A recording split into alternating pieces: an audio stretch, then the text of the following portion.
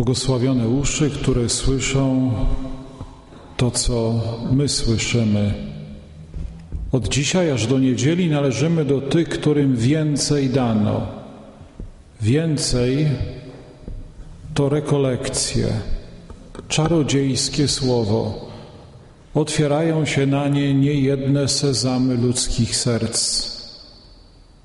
Bo za słowem rekolekcje stoi łaska, stoi żywy Bóg, który z mocą i miłością przechodzi przez ludzkie życie. Rekolekcje w Glasgow w czerwcu. Można by robić tysiące różnych rzeczy. Odpoczywać, oglądać telewizję, siedzieć przed komputerem. My jesteśmy tutaj. Chcemy spotkać się z Bogiem, a raczej On chce się z nami spotkać. Rekolekcje to czas modlitwy i słuchania Boga.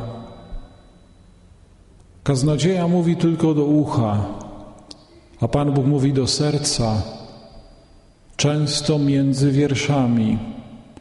Nie tylko w tym kościele, także w domu i na ulicy, w miejscu pracy i na uczelni, na jawie i we śnie. Rekolekcje dzieją się w naszym sercu. Dajmy Panu Bogu swój czas, swoje kolana, sumienia, całych siebie. W niedzielę powiemy, że było warto.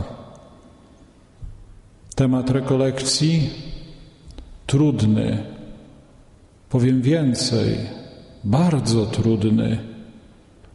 Zawarł się w 3 słowach: tajemniczy świat aniołów. Wchodzimy w przestrzeń niezwykłej tajemnicy. Można to porównać do wejścia do groty. Bardzo niskie wejście. Trzeba się pochylić, mało, uklęknąć. Do groty Bożych tajemnic wchodzi się tylko na kolanach, w klimacie wiary i modlitwy, i trzeba mieć latarkę, którą jest sam Duch Święty. Aniołowie, fascynujący temat. Wystarczy wpisać w wyszukiwarkę Google słowo anioł, natychmiast wyskoczy nam kilkaset stron. Jeśli ktoś nie słyszy, to nie znaczy, że nie istnieją dźwięki. Gdy ktoś nie widzi, z tego nie wynika, że nie ma kolorów. Jeśli ktoś nie wierzy w aniołów, to nie znaczy, że nie istnieją. Są. Bez względu na to, czy ktoś w nich wierzy, czy nie wierzy. Są tutaj. Są aniołowie widzialni i niewidzialni. Widzialni to ludzie. Tak potocznie aniołem opatrznościowym nazywamy kogoś, kto nam przychodzi z niespodziewaną pomocą. Chłopak mówi do swojej dziewczyny: aniołeczku. Dzieci nazywamy aniołkami, ale prawdziwi aniołowie są niewidzialni. To czyste duchy stworzone przez Boga. Co niedzielę na stojąco, kiedy wyznajemy wiarę, mówimy: wierzę w Boga, Stworzyciela rzeczy widzialnych i niewidzialnych. Są, choć ich nie widać. Zresztą wielu rzeczy w życiu nie widać. Czy ktoś nas widział kiedyś promienie w mikrofalówce? Nikt. A kiedy włożymy do tej małej skrzynki zimny bigos, to po 2 minutach wyjeżdża ciepły i pachnący. I temperatura bigosu świadczy, że coś w tej skrzynce działało. Czy ktoś z nas widział promienie rentgena? A ślady na kliszy wskazują na to, że istnieje coś, czego nie widać, a co pozwala nam poznać zawartość naszych płuc. Nikt nie widzi wiatru, ale poznajemy skutki jego działania. Podobnie jest ze światem aniołów. Obok nas, ludzi, istnieje inna cywilizacja. Nie trzeba ich szukać na Marsie. To świat czystych duchów, zwanych aniołami. Nie wiemy, czy jest życie na innych planetach, ale wiemy, że obok nas ludzi istnieją inne istoty. Kontaktują się z nami i my możemy nawiązać dialog i relacje z nimi. Skąd się wzięli aniołowie? Nie spadli z kosmosu. Stworzył ich Bóg. A ilu stworzył? Ilu jest aniołów? 1, 2, 5, 10? Najlepszy matematyk z Glasgow nie poda dokładnej liczby. Pismo Święte, mówiąc o aniołach, stwierdza ich ogromną ilość. Słyszeliśmy w tej wizji proroka Daniela, 10 000 po 10 000 stało przed nim, przed Bogiem. Ale nie ma przyrostu naturalnego wśród aniołów. Ich liczba jest stała i zamknięta. Pan Bóg nowych aniołów nie stwarza. Niewidzialni. Niektórych ich znamy po imieniu. 3 archanielskie imiona to Michał, co oznacza któż jak Bóg, Rafał, Bóg uleczył, Gabriel, Bóg jest mocą. Zawsze Bóg. On jest w centrum. To w New Age aniołowie zatrzymują na sobie. W chrześcijaństwie aniołowie prowadzą do Chrystusa. Ich imiona to jak komplementy prawione samemu Bogu i są przezroczyści. Ktoś powiedział, podobni do księżyca, który świeci światłem odbitym od słońca. Ich anielskość, piękno od samego Stwórcy, od Boga pochodzi. Niewidzialni, ale ich ślady spotykamy wszędzie. Na płótnach i w kamieniu, w kościołach i w herbach miast, w muzyce i w literaturze. Są w wielkich sanktuariach i przy łóżeczkach małych dzieci. Towarzyszą człowiekowi od urodzenia aż do śmierci. Nad kołyską małego dziecka malujemy opiekuńczego anioła. A gdy człowiek umiera, to na pogrzebie ksiądz razem z organistą śpiewają: niech aniołowie zawiodą Cię do raju, anielski orszak niech Twą duszę przyjmie. To aniołowie wyśpiewali pierwszą kolędę w dziejach świata. Na betlejemskich polach chwała na wysokości Bogu. Jest także godzina aniołów. Która? 19:26. Wcześniej 12:00. Bo przecież wtedy odmawiamy anioł pański. Trzeba dzisiaj mówić o aniołach. Pewnie to dar dla tej wspólnoty, że takie rekolekcje mają miejsce. Ile dzisiaj zamieszania w wiedzę o aniołach wprowadzają różne publikacje i książki. Trzeba nam odkryć prawdziwe oblicze aniołów. Ktoś powie, a czy nam są potrzebni? Proszę księdza, mamy Pana Jezusa, Matkę Bożą, ale skoro ich Pan Bóg stworzył, to widocznie są potrzebni. Skoro aniołami Pan Bóg się posługiwał, przekazując swoją wolę Matce Najświętszej, aniołów wysyłał do świętego Józefa w snach i skoro wysłał anioła, by umacniać Chrystusa w Ogrójcu, to pewnie i my ich potrzebujemy. Są dani od Boga dla nas. Dar nad dary. I po to są te rekolekcje. Nie tylko po to, by pogłębić wiedzę, poszerzyć ją.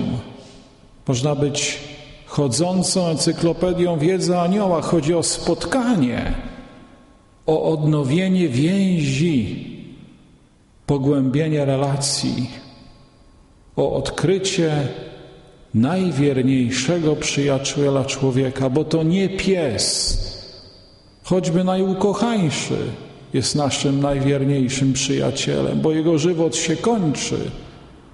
To nasz anioł stróż. Kim są aniołowie?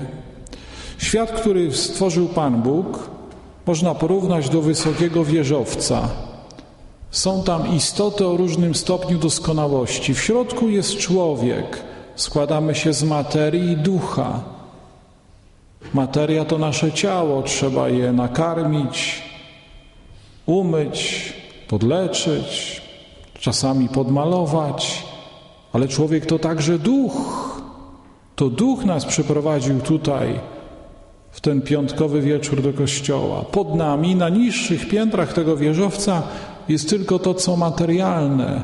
To zwierzęta posiadające jedynie instynkt, rośliny, cały świat materii nieożywionej. Ale nie jesteśmy na górze, bo nad nami są wyższe piętra, wypełnione przez istoty czysto duchowe zwane aniołami. Aniołowie tworzą wspólnoty. Wśród nas jest wspólnota rodzinna, parafialna, narodowa, a wśród aniołów każdy jest stworzony oddzielnie. Tam nie ma mamy i taty, brata i siostry, nie ma kuzynów. Aniołowie są podobni do wojska. Pismo Święte często mówi o nich w języku militarnym. Tak jak polska armia dzieli się na pluton, dywizję, kompanię, tak armia aniołów dzieli się na chóry, legiony i zastępy. A skąd o tym ksiądz wie? Przeczytałem w Biblii. To powiedział Bóg, a Bóg nie kłamie. Nasza wiedza o aniołach płynie z wiary w słowo Boga. Wierzymy w Boga i wierzymy Bogu. W roku wiary chcemy mocniej wierzyć. Anioł to nie energia. Bardzo często dzisiaj słyszymy takie popularne powiedzenie o energii, ale anioł to nie energia. Anioł to osoba. Aniołów nie trzeba ściągać z kosmosu przy pomocy specjalnych seansów, kart, czarodziejskich zaklęć. Anioł to osoba, choć nie ma twarzy. Każdy z nas ma PESEL. Kiedyś wypiszą nam akt zgonu. Anioł nie ma takich papierów. Jest stworzony przez Boga. Nieśmiertelny, ale to osoba. Ma rozum, wolną wolę. Jeżeli teraz w tym kościele jest 60 osób, to jest także 60 innych osób. Aniołów stróżów. Oni tutaj z nami dzisiaj przyszli. Może nie mieliśmy nawet wczoraj takich zamiarów, a dzisiaj anioł stróż sprawił, że jesteśmy tutaj. On nam przysłał opatrznościowego człowieka, zorganizował taką możliwość i oto jesteśmy z nimi. Anioł stróż, niezwykły anioł. Święty ojciec Pio nazywał go bratem bliźniakiem. Każdy z nas ma takiego anioła. Chrystus, kiedy mówił o aniołach, stróżach małych dzieci, użył sformułowania aniołowie ich. Ewangelia Świętego Mateusza, rozdział 16, wiersz 10. Aniołowie ich wpatrują się w oblicze Ojca, który jest w niebie. Skoro są ich aniołowie, to są nasi aniołowie, wasi, jest Jego anioł, Twój anioł. Każdy z nas ma takiego wyjątkowego anioła. Jest tak unikalny jak odciski palców, jak źrenica oka. Pani anioł stróż jest inny od anioła stróża księdza proboszcza. Anioł stróż tego chłopca inny od anioła stróża osoby, która tak pięknie śpiewała psalm.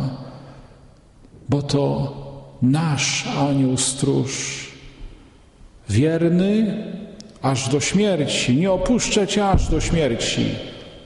i po śmierci, można by powiedzieć. Święci powiadali, że kiedy człowiek po śmierci trafia do czyśćca, to jego anioł stróż nie rezygnuje z misji doprowadzenia swojego podopiecznego do nieba. Wpływa na tych, co zostali na ziemi, aby za tą osobę zanieśli modlitwę, ofiarowali odpust, mszę świętą, aby pomogli jego podopiecznemu trafić do Królestwa Niebieskiego. Oto wierność anioła. Kiedy go otrzymujemy? W momencie poczęcia.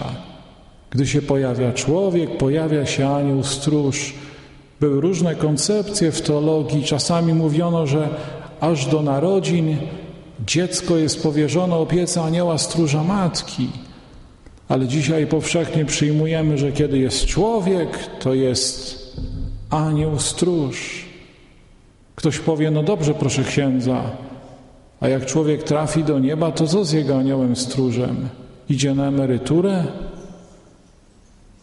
Nie wiemy. Może otrzymuje nowego podopiecznego, a może jest oddelegowany do innych zadań w niebie.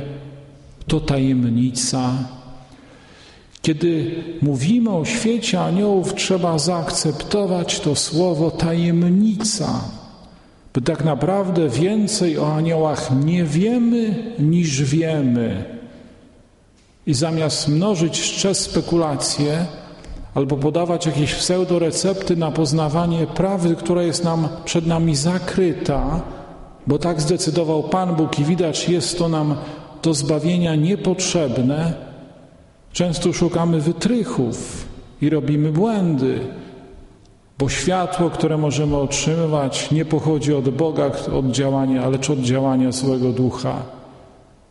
Dotykamy tutaj tematu imion aniołów. Można by rzec, ja tak bym chciał znać imię swojego anioła stróża, ale skoro nie jest objawione, to widać, tam jest niepotrzebne. Mogę się do Pani zwrócić po imieniu albo powiedzieć: Pani Asiu, proszę mi pomóc. Pomoże i tak, i tak. I tak jest z naszymi aniołami stróżami. Nie trzeba znać imienia swojego anioła stróża. A pytanie w jakąś stronę, nawet na którą otrzymamy odpowiedź, mogą rodzić nieporozumienia, bo nie wiemy, kto tej odpowiedzi udziela. I tak naprawdę możemy przywoływać złego ducha, który podszył się pod tym imieniem, a nie swojego anioła stróża. Trzeba być w bezpiecznej strefie wiary. Co robi nasz anioł stróż? Strzeże. Kiedy? Rano, wieczór, we dnie, w nocy. 24/7. Czego? Duszy i ciała. To taka trudna misja, być stróżem. Powiedzielibyśmy ochroniarzem. Nieustannie czuwa, ale jest dżentelmenem. Nigdy nie zrobi czegoś za nas. Pomoże, podsunie natchnienie, ześle opatrznościowego człowieka, da jakieś światło, abyśmy rozeznali niebezpieczeństwa i pokusy. Może uratuje od niejednej opresji, ale szanuje naszą wolną wolę, tak jak szanuje ją Pan Bóg. Kiedyś poeta mądrze napisał, że kiedy człowiek popełnia grzech, to jego anioł stróż odsuwa się w najdalszy zakątek jego duszy i płacze tak głośno, jak aniołowie potrafią płakać. Strzeże duszy, wpływa na naszą duszę, daje nam natchnienia. Coś mnie natknęło, coś, a może ktoś. Anioł nie jest czymś, jest kimś. Przykłady anielskich natchnień? Do modlitwy, do pójścia do kościoła, do spowiedzi, do wyłączenia pilotem telewizora i poświęcania czasu na odwiedziny chorego, na rozmowę telefoniczną z samotną i schorowaną osobą. Takich natchnień mamy wiele. Czasami nie jesteśmy ich świadomi. Może w niebie dowiemy się, ile uczynił dla nas nasz anioł stróż, ale strzeże także ciała. Jednokrotnie może tego doświadczamy w sytuacjach drogowych. Mogę tu mnożyć dziesiątki przykładów, chociażby ze świadectw nadesłanych do naszego dwumiesięcznika Któż jak Bóg.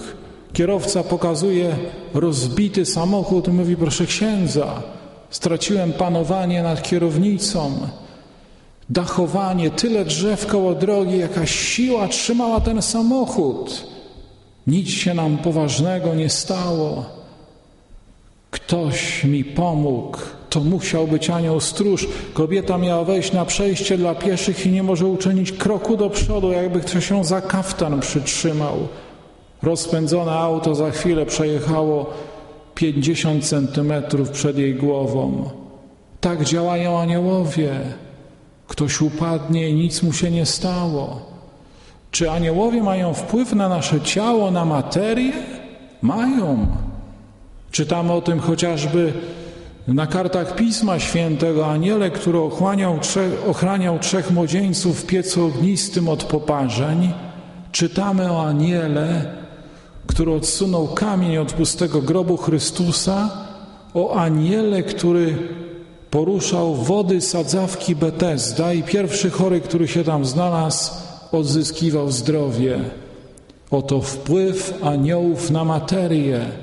To jakieś tajemnicze, ale znamy wpływ ducha na ciało. To ja, że na przykład wykonuję przy tym kazaniu ruchy ręki, to dlatego, że rozkazy płyną od mojego mózgu. To jakby duch dyktuje ciału i na to wpływa. Tajemnicze działania aniołów na nas. Czy o tym wiemy, czy nie wiemy, czy tego chcemy, czy nie chcemy. Jesteśmy pod wpływem działania niebiańskich duchów. Rano, wieczór, we dnie, w nocy, bądź mi zawsze ku pomocy. Anioł stróż to taka instytucja nieustającej pomocy. W Polsce to wiemy, dzwonimy 112 albo 999, pogotowie, policja, straż. A w życiu duchowym gdzie dzwonimy? Do Matki Bożej Nieustającej Pomocy, do anioła stróża, który jest nam ku pomocy. I na tym polega piękno wiary, że nie jesteśmy sami, że mamy do kogo zadzwonić, że ktoś dzwoni do nas, że ten kontakt na poziomie serca jest głębszy i nieustanny. Anioł stróż, święty ojciec Pio mówił o jego niezwykłych działaniu. Kiedy siadał do konfesjonału, dzięki aniołowi stróżowi rozumiał spowiedź w innych językach. W tych językach czytał listy.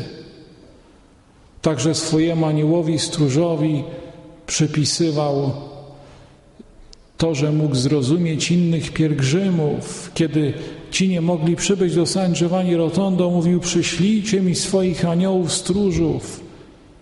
Często po nieprzespanych nocach mówił: wielu aniołów stróżów do mnie przychodziło. To nie są bajki. Można posłać swojego anioła. Można. Pamiętam historię jednej pani z Bielska-Białej, która mówiła o tym, że jej dwaj synowie długo nie wracali ze szkoły. Zaniepokojona patrzyła na zegarek i przypomniała sobie fragment rekolekcyjnej nauki, aby pomodlić się do ich aniołów stróżów i posłać swojego anioła stróża do tych chłopców, aby jak najszybciej wrócili do domu, żeby jakoś na nich wpłynęli. I tak się stało. Wrócili po kilkunastu minutach. Mąż może się modlić do swojego anioła stróża i anioła stróża żony, aby pomogli im dojść do zgody, znaleźć kompromis, rozwiązanie sytuacji. Pamiętam jeden z księży w Zjednoczonych Emiratach Arabskich, kiedy szedł na trudne rozmowy, prosił swojego anioła stróża, aby wpłynął na anioła stróża rozmówców. i jakoś w wyjątkowy sposób znajdował rozwiązanie niejednej trudnej sytuacji. Tak czynił także błogosławiony papież Jan XXIII, który był znany z tak zwanego anielskiego sekretu. Oto jak aniołowie mogą wpływać na nasze życie. Mój anioł stróż mi podpowiada, żebym teraz skończył. Reszta po mszy świętej. Pomyślmy dzisiaj o tym. Jesteśmy na Eucharystii. Jeśli aniołowie mogliby nam czegoś zazdrościć, to może by nie zazdrościli szkockiej pogody, fish and chips, które jest tu bardzo smaczne, ale zazdrościliby nam Komunii Świętej. Tak czytamy w dzienniczku świętej Faustyny. Jeśli aniołowie mogliby nam czegoś zazdrościć, zazdrościliby cierpienia i Komunii Świętej. My możemy przyjąć Pana Jezusa, anioł nie może. Komunia Święta jest dla ludzi, a nie dla aniołów, nie dla zwierząt, tylko dla ludzi. Chrystus do nas powiedział: bierzcie i jedzcie, oto moje życie, życie wieczne, które jest w Bogu, jest dla was. Karmcie się mną. I to zasadnicza różnica między aniołem a Duchem Świętym. Anioł jest obok nas, a Bóg jest w nas. Duch Święty jest w nas, Chrystus jest w nas. Tam zamieszkał i tam chce przebywać do końca. Panie Jezu, dziękujemy za dar świętych aniołów i prosimy, naucz nas widzieć to, czego do tej pory nie dostrzegaliśmy. Daj nam nowe, święte pragnienia. Posyłaj swoich aniołów na drogi naszego życia. Spraw, abyśmy nie zbłądzili i wracali co prędzej. Jezu, Ty jesteś chlebem życia. Naucz nas pielęgnować to Boże życie w sobie. Amen. Usiądźmy. Taką drobną pamiątką z tych rekolekcji są te małe obrazki, które tutaj są wyłożone, można wziąć z tą modlitwą. Święty Hilary pisał: to nie my potrzebujemy, to nie Bóg potrzebuje aniołów, ale nasza słabość. Nasza słabość. I tym można wytłumaczyć sens istnienia aniołów. Pan Bóg w swojej mądrości wiedział, że człowiek będzie potrzebował pomocy innych istot stworzonych, tak jak my potrzebujemy pomocy na siebie nawzajem. Kobieta potrzebuje mocnej ręki mężczyzny. Tak ludzie potrzebują aniołów. Jedni potrzebujemy drugich. Żyjemy w świecie aniołów. Święty Paweł pisał: jesteśmy widowiskiem aniołów i ludzi. Można powiedzieć, że teraz są tutaj, obserwują nas, ale nie patrzą na nas z jakimś pogardą, wywyższeniem jak olimpijscy bogowie, ale z miłością. Można powiedzieć, że anioł stróż oczu nie może od nas oderwać, bo tak nas kocha miłością, którą otrzymał od Boga. Aniołowie są posłańcami od kochającego Boga. My bardzo często może tak spłycamy nie tylko rolę aniołów, ale ich istotę. Pamiętajmy, że wszystkie spotkania aniołów z ludźmi budziły w jakimś mierze lęk. To było wielkie przeżycie. Na pasterze na betlejemskich polach słyszą słowa: nie bójcie się, Matka Boża, nie lękaj się. Aniołowie są odbiciem potęgi Najwyższego. Swoją mocą, która płynie z ich natury, potrafią ludzi bronić i chronić. Niełatwo ich opisywać. Znany mistyk Jan Tauler pisze: nie bardzo wiem, jakimi słowami można i trzeba mówić o tych czystych duchach. Nie mają oni rąk i nóg. Dlatego nie mówimy o ich istocie, lecz o oddziaływaniu. Idą za człowiekiem w krok, jak cień. Wyobraźmy sobie, że anioł stróż jest naszym cieniem, a ich niewidzialne ręce strzegą, pomagają, umacniają i podnoszą na duchu. Ktoś powie: proszę księdza, skoro aniołowie są niewidzialni, to dlaczego ich malujemy? Dlaczego mamy figurki, obrazy aniołów, wizerunki? Bo stali się widzialni. Biblia mówi o zjawieniach aniołów.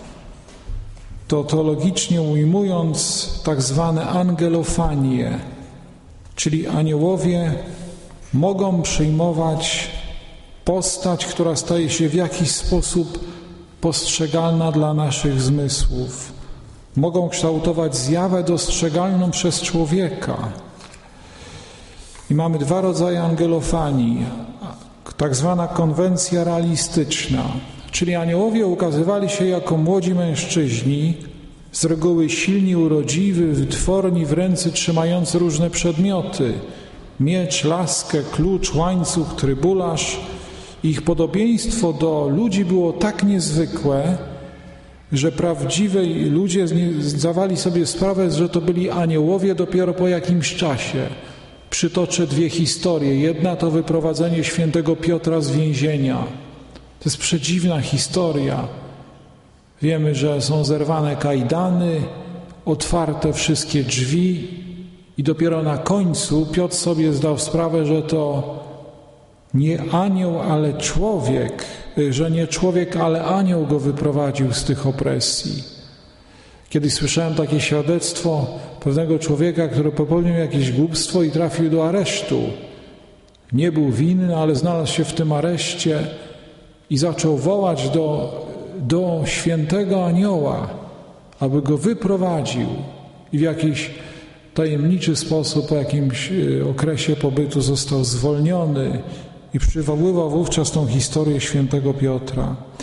I drugi fragment biblijny to cała księga Tobiasza. Warto ją może przeczytać z okazji tych rekolekcji. To jest niezwykła przyjaźń Rafała, którą można by powiedzieć, jako święty Rafał pełnił rolę anioła stróża względem Tobiasza i jego rodziny. Jego podobieństwo do człowieka było tak doskonałe, że dopiero po jakimś czasie na końcu Rafał przedstawił się, że jest aniołem i zniknął. Można by rzec, że to taka trudna do uwierzenia historia, ale tak bywa. Nieraz słyszałem świadectwa o kimś, że ktoś spotkał jakiegoś opatrznościowego człowieka, on mu pomógł, pokazał drogę, nawet więcej i zniknął, nigdy go więcej nie zobaczył, a ten człowiek opowiada, że to był anioł, a nie człowiek. Czyli otrzymał jeszcze jakieś dodatkowe światło, przekonanie, że Pan Bóg się posłużył aniołem w tej sytuacji. I może tak być. I drugi rodzaj konwencji, tak zwana konwencja symboliczna, czyli aniołowie jako uskrzydlone istoty. Ich zjawieniu towarzyszą płomienie, błyskawice, światło, dymy. Stąd mamy obraz aniołów ze skrzydłami. Te wizerunki, które znajdujemy, one są na podstawie opisów biblijnych. Jakiej płci są aniołowie? Kobiety czy mężczyźni? Więcej jest kobiet czy mężczyzn? Wiemy, że tam nie ma żadnej płci, bo nie ma ciała. Natomiast zjawienia aniołów to były zjawienia mężczyzn. Aniołowie pod postacią młodych mężczyzn. Biblia nie mówi o zjawieniu aniołów pod postacią kobiety. Można by rzec, że to ciało, które w danym momencie anioł przyjmuje, w momencie tak zwanej angelofanii, to nie jest ciało, które urosło w łonie matki, nie potrzebuje pokarmu, napoju, to jakiś może szczególny rodzaj maski. Idziemy na bal karnawałowy, ubieramy maskę lwa, ale nie stajemy się lwem. I podobnie jest z angelofanią. To tajemnicze, ale możliwe i prawdziwe. W świecie wiary może być wiele cudów i wiele rzeczy, o których ludzie niewierzący nie mają pojęcia. I w tym wyraża się bogactwo świata wiary, że my nie jesteśmy sami, że mamy przez wiarę to taką kartę do bankomatu. Naciskamy ten palcem wiary te klawisze, a PIN to nazywa się Jezus. To dzięki Jezusowi wchodzimy w świat wiary, a zarazem w świat niezwykłych przyjaciół. Bo jeśli ktoś idzie za Jezusem, to prędzej czy później usłyszy słowo anioł w jego ustach, zobaczy aniołów, którzy go otaczali, usługiwali mu na pustyni i usłyszy obietnicę Pana, że jak przyjdzie na końcu czasów, to przyjdzie w asyście aniołów. I tym się różnimy od protestantów.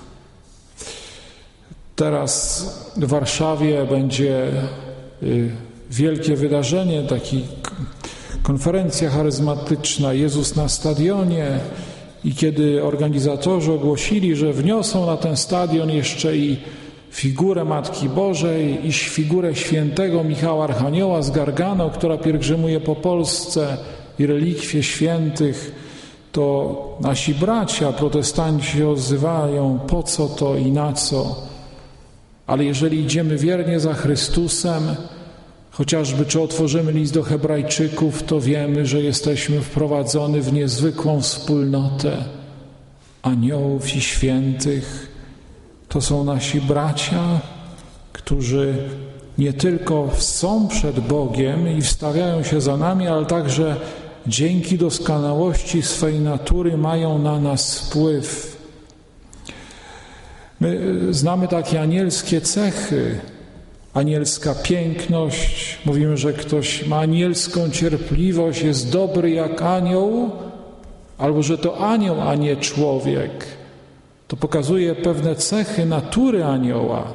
To są cechy męskie i żeńskie, bo też mówimy o takiej męstwie aniołów. To wojownicy. I językiem aniołów jest milczenie. Kiedy święta Faustyna weszła do kaplicy, była pusta, ale zobaczyła wielu aniołów, którzy adorowali Pana Jezusa w Najświętszym Sakramencie. Usłyszała tym swoim mistycznym instynktem duszy, który miała od Pana jako dar łaski, ten śpiew: święty, święty, święty. Ale językiem aniołów jest milczenie, to znaczy coś, czego my nie słyszymy. I znamienne, że żaden anioł nie jest gadułą.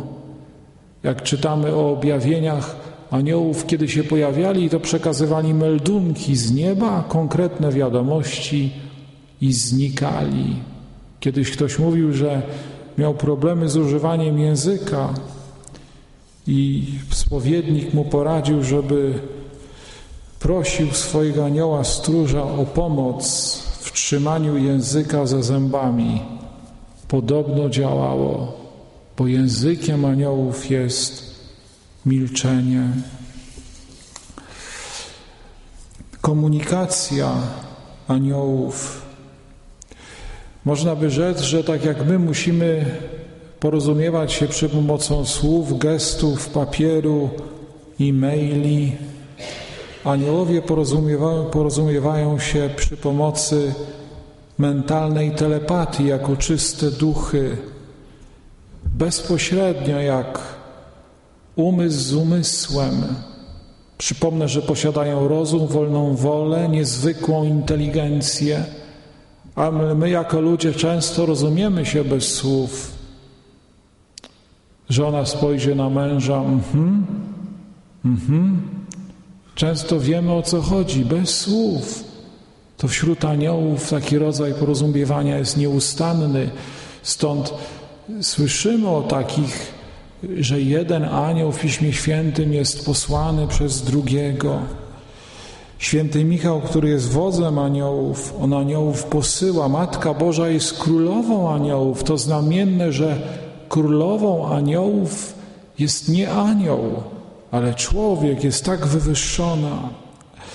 I tutaj wrócę do tego obrazu wieżowca, te piętra. Człowiek, który jest w środku, nie dorównuje aniołom co do natury, do pięt nie dorównujemy anielskiej inteligencji, to jednak jest wywyższony przez Pana Boga. Bo my mamy powołanie do bycia na samej górze, w domu Ojca. Dlaczego? Bo Syn Boży stał się nie aniołem, ale człowiekiem. Człowiekiem. Możemy mówić do Boga: Ojcze. Żaden anioł nie powie Ojcze. Co powie? Powie Panie. My jesteśmy dziećmi Bożymi, świątynią Ducha Świętego. Aniołowie są tylko sługami. W liście do Hebrajczyków czytamy, że są to duchy posłane do tych, którzy mają posiąść zbawienie, aby im służyć. I stąd się bierze podział aniołów na dobrych i złych. Bo kiedy Pan Bóg stworzył człowieka, powiedział do owego świata czystych duchów: zobaczcie, Jego szczególnie umiłowałem, macie Mu służyć. I wówczas część aniołów sprzeniewierzyła się Bogu. Na czele opozycjonistów stanie anioł o imieniu szatan, przed upadkiem Lucyfer albo diabeł. Chodzi o tą samą istotę ze swoim zawołaniem: non serviam, nie będę służył. I ponieważ przykłady pociągają, i dobre i złe, pociągną za sobą szereg innych duchów. Po drugiej stronie stanął święty Michał Archanioł ze swoim zawołaniem: któż jak Bóg. I jego przykład pociągnął innych.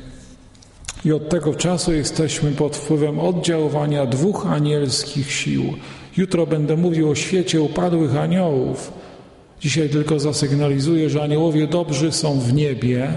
Ktoś może pytać: no gdzie ci aniołowie, proszę księdza? W Edynburgu? Czy w Aberdeen? Czy w Dundee? A może w Warszawie? Słyszeliśmy w Ewangelii o aniołach bożych zstępujących i wstępujących na Syna Człowieczego. To znaczy, że aniołowie są w niebie, ale nieustannie zstępują na ziemię, bo każdy z nas jest adoptowanym synem Boga. Czyli z nieba jest wpływ na nas, na ziemię, a nie odwrotnie. Aniołowie upadli są w piekle, ale to piekło nie jest zamknięte. Aniołowie upadli chcą doprowadzić człowieka do udziału w swoim nieszczęściu, abyśmy podzielili ich los. Może nieraz człowiek by tak chciał, żeby natychmiast zostało piekło zaplombowane na 4 spusty, żeby tam diabła zamknąć, żeby nie kusił ludzi. A Pan Jezus dopuszcza działanie zła i tak będzie aż do żniwa, pszenica i konkol. I dowodem na to jest chociażby modlitwa pańska. Bo dzisiaj odmawiamy Ojcze Nasz. I co mówimy? Mówimy: nie wódź nas na pokuszenie i zbaw nas ode złego. Jeżeli za 100 lat świat będzie istniał, to co ludzie będą odmawiać? Modlitwę pańską, Ojcze Nasz. I znowu będą prosić: zbaw nas ode złego i nie wódź nas na pokuszenie. Dobro i zło, pszenica i konkol, aż do żniwa. Jesteśmy na froncie. Życie to nie sanatorium, no można powiedzieć plac bitwy duchowej. Chrześcijaństwo jako coś, co ma wymiar militarny. Może dzisiaj szczególnie trzeba mieć tego świadomość. Anielskie skrzydła One mówią nam o tym symbolu poruszania się aniołów. Żaden anioł nie ma daru bilokacji. Nie ma. Może być w jednym miejscu, w jednym czasie. Tam, gdzie przykłada swoją siłę, tam jest. Ale jego działanie, ponieważ nie podlega, tak jak nasze, prawom materii, my, jeżeli chcemy z Warszawy dojechać do Glasgow, to musimy jechać po ziemi albo samolotem, ale musimy pokonać każdy punkt po drodze, każdą milę, każdy kilometr. W wypadku anioła to jest natychmiastowe przenoszenie się. To jest tak jak nasza wyobraźnia. Teraz jesteśmy tutaj, ale za chwilę możemy być na rynku w Krakowie. A teraz plac Świętego Piotra w Rzymie. A teraz na Hawaje, bo tam ciepło jest w Honolulu. Wyobraźnia może jakoś się przemieszczać i to, co my robimy w wyobraźni, naszymi myślami, aniołowie czynią faktycznie. Stąd też ta tajemnica przemieszczania się aniołów. Jeżeli my wysyłamy swojego anioła, to on szybko wraca. Nie odczuwamy jego nieobecności. Jest natychmiast obok nas. Ktoś mądrze powiedział, że zawsze idzie za nami, dlatego go nie widzimy. Pewien pan kiedyś wspomniał na rekolekcjach, że chciał zobaczyć swojego anioła stróża, jak był dzieckiem, się szybko obracał, ale nigdy nie zdążył. Ktoś powiedział, że anioł stróż idzie za nami, jak taki ochroniarz, stróż, ale kiedyś wyjdzie ku nam w momencie naszego zgonu, jako anioł śmierci, by nas zabrać nie donikąd, ale do domu Ojca. W takim doświadczeniu świata aniołów pomagają nam przeżycia mistyków, chociażby świętej Faustyny. Kiedyś takie rekolekcje przygotowywałem aniołowie w dzienniczku świętej Faustyny. Tam jest ponad 70 miejsc. Ona opisywała swojego anioła, ale nie podała jego imienia, bo go nie znała. Nie znała i nie było jej to potrzebne. Widziała, jak aniołowie stróżowie walczyli o duszę ludzi, którzy byli w stanie grzechu ciężkiego, jaka się walka wtedy odbywała. Widziała anioła stróża, który jej towarzyszył w podróży. Mało tego, kiedy jechała pociągiem, widziała przydrożne kościoły i aniołów stróżów przy każdym kościele.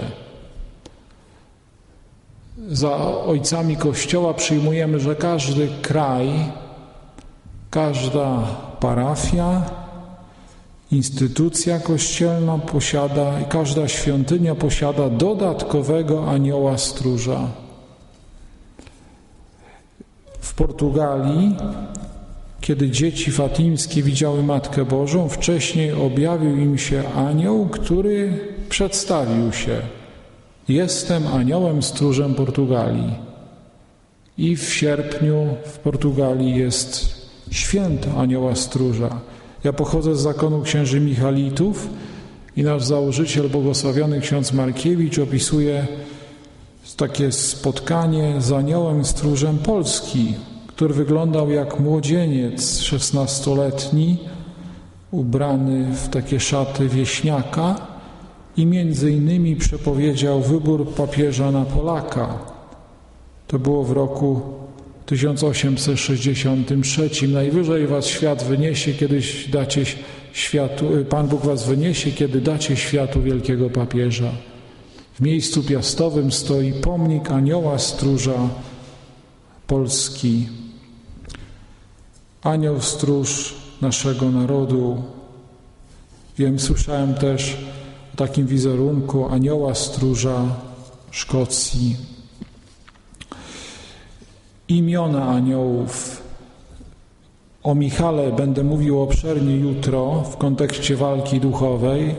Może kilka słów jeszcze o Rafale i Gabrielu. Święty Rafał to ten bohater z księgi Tobiasza. Jego imię oznacza Bóg uzdrawia, Bóg uleczy. Pan Bóg się może posłużyć aniołami w przyniesieniu uzdrowienia, które od Niego płynie. W księdze Tobiasza słyszymy o uzdrowieniu Tobiasza, Sary. Święty Rafał jest uznawany za patrona podróżujących. Pielęgniarki, lekarze, salowe, dentyści i asystenci dentystów i ratownicy medyczni niech często świętego Rafała proszą o pomoc w tym trudnym powołaniu. Święty Gabriel, Bóg jest mocą. Znamy tą historię nawiedzenia, zwiastowania Matce Bożej. Przesłanie przyniesione Maryi kończy się słowami: dla Boga nie ma nic niemożliwego. Nie ma. Nieraz może opuszczamy ręce, tracimy nadzieję. Wydaje się, że nie ma wyjścia.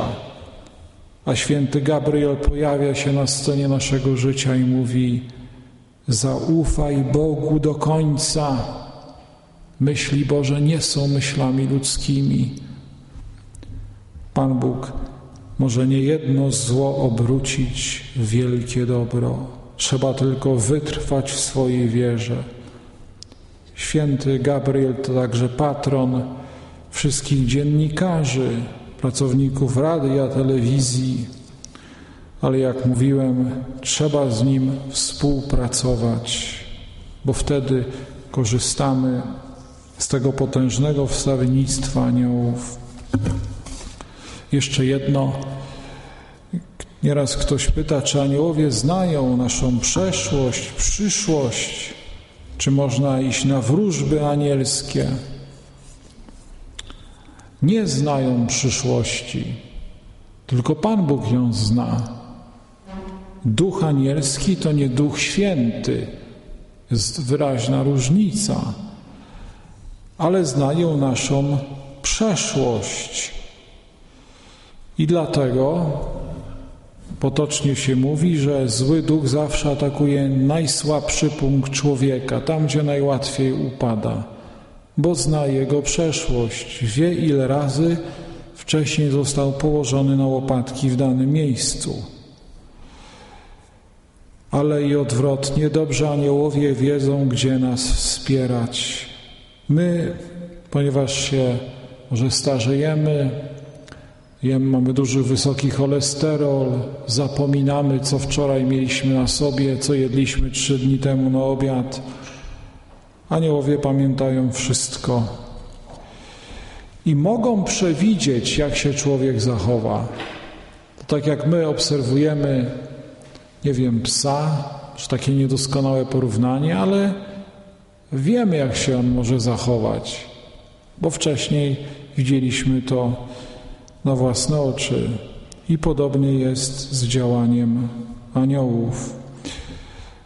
Dlatego człowiek musi być podłączony do Boga. To Pan Bóg jest naszą gwarancją. On jest naszą siłą.